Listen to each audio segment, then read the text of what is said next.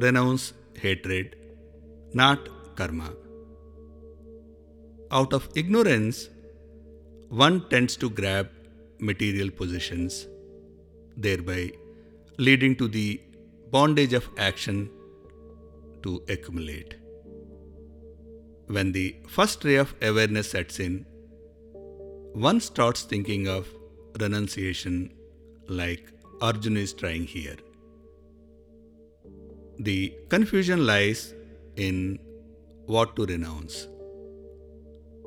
The usual tendency is to renounce all karmas or actions as we label them as good or bad by our ever judging mind, and in this scheme of things, want to drop undesirable karmas.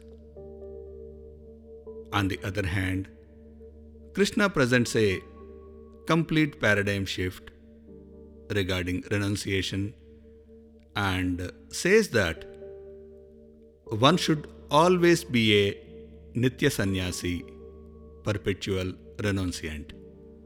That is, one who neither hates nor desires, is free from the pairs of opposites, Dvandvatit, and is easily liberated from all entanglements.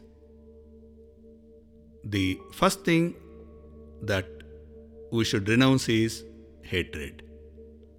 This could be towards anything that goes against our beliefs like religion, caste, or nationality. Hatred could be towards our profession, people, or way of things around us.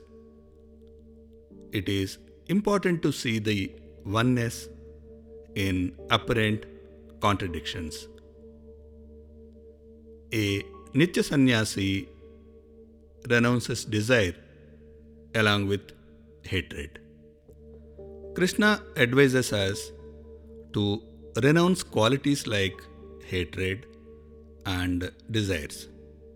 In fact, there is no real renunciation of karmas as we renounce one to end up doing another under the influence of our gunas.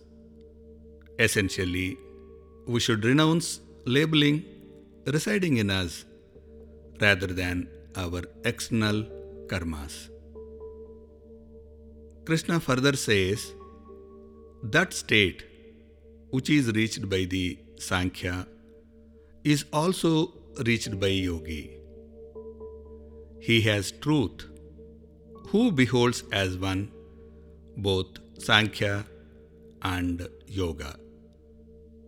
But renunciation is hard to attain without actions.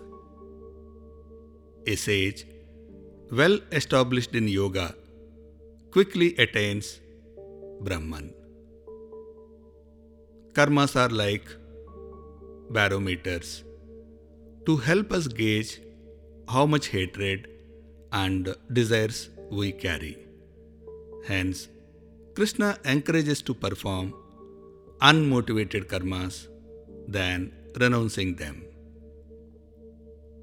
Next in the series is reactive to proactive.